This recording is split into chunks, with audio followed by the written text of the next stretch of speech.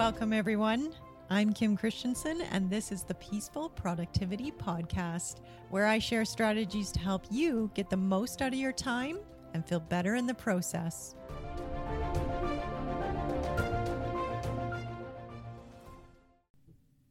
Hi, everyone. Welcome to this episode of the Peaceful Productivity Podcast.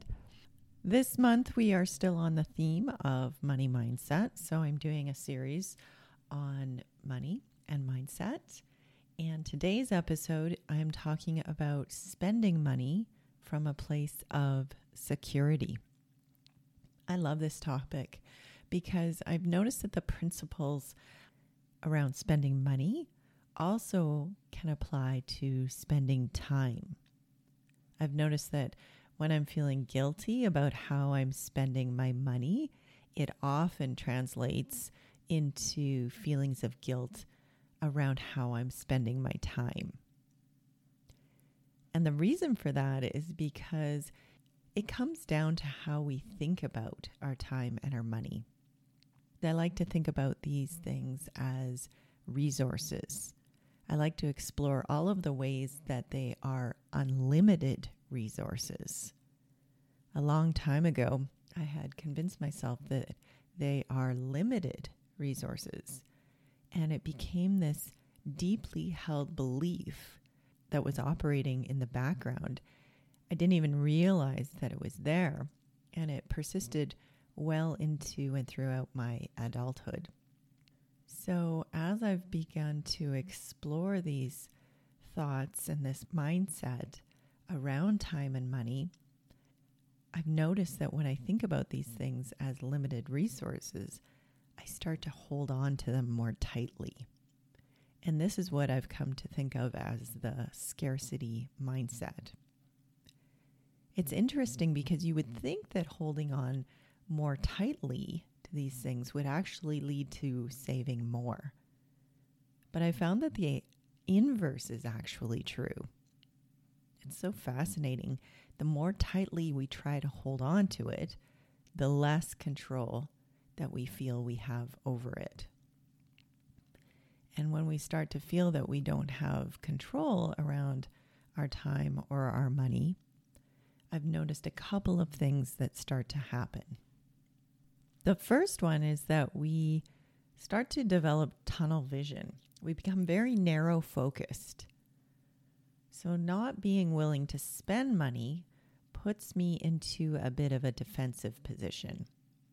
I'm not willing to let go. And that's when I start to accumulate a lot of clutter, and I convince myself that letting go is actually a form of loss. It feels like sacrifice.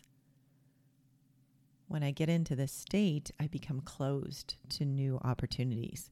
I program my brain to see threats and problems, and I move out of that place of exploration and options. I might think that this is a more secure position to be in because I might think that having a lot of stuff, a lot of clutter would lead to an abundance mindset. But it's just not the case. It's because we're focusing on insecure thoughts like, I could run out. I might never get this deal again. That tends to feed our feelings of insecurity. And when we're feeling insecure, it tends to lead to more impulse spending, not less. So although it seems a bit counterintuitive, one of the best ways that I've found to curb impulse spending is to focus on thoughts about my own resourcefulness. Thinking about all the ways that I can create more, how money and time are in a flow, they come and they go, helps me to not try to hold on so tightly. Thoughts like, I can create more. I have my own back. I am resourceful. And I always figure it out. Those are some of my favorite thoughts. These types of thoughts help shift me into more of an abundance mindset, and they help me to not hold on so tightly.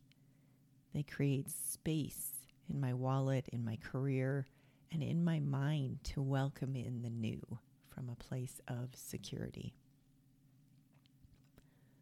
So today I'd like to share with you my favorite strategies for creating more space, more security. The first one is making decisions from that place of abundance. And what I've noticed this requires is some deliberate mindset work. So I'm sure you've heard about the value of journaling around gratitude. I found this to be a very helpful practice. It helps me to shift my brain into a more grateful state and less focus on what I don't have, more focus on what I do have. The other thing that I like to do is ask myself, what do I appreciate about my past self? How did she set me up in a way that benefits me in my current state? Deliberately finding those opportunities to appreciate myself helps me to focus less on what I didn't do and more on those things that I did do. There are always things to appreciate about my past self, but my human brain doesn't tend to go there by default. So it takes some effort and some mindfulness to steer my brain towards self-appreciation. The next strategy is around having a plan. For those who don't like planning too far in advance, I have found that even just a plan 24 hours in advance can help us tap into those more resourceful parts of our brain. That part of our brain known as the prefrontal cortex that's responsible for those executive functions like decision making and planning. Even just 24 hours in advance, we can tap into that. The next strategy is getting really clear on your intention. So setting that intention in advance can help you to answer the question, why? Why am I spending this money? What purpose does it have? Does it bring meaning to my life, or is it a form of escape? What I've found really helpful here is to have some financial goals in place. When I'm spending money on purpose and thinking about it as an investment into my financial goals, I can tap into that resourcefulness. So it's not the act of spending money that leads to me feeling scarcity or abundance. It's the meaning behind the spending that can help me to feel more purposeful, more strategic, and deliberate in my spending, which can mitigate for some of that impulse spending. Again, these strategies can apply to both time and money.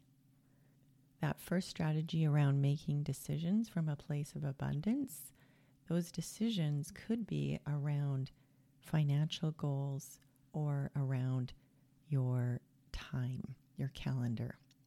Having a plan in advance, at least 24 hours in advance, again, can apply to your time or your money.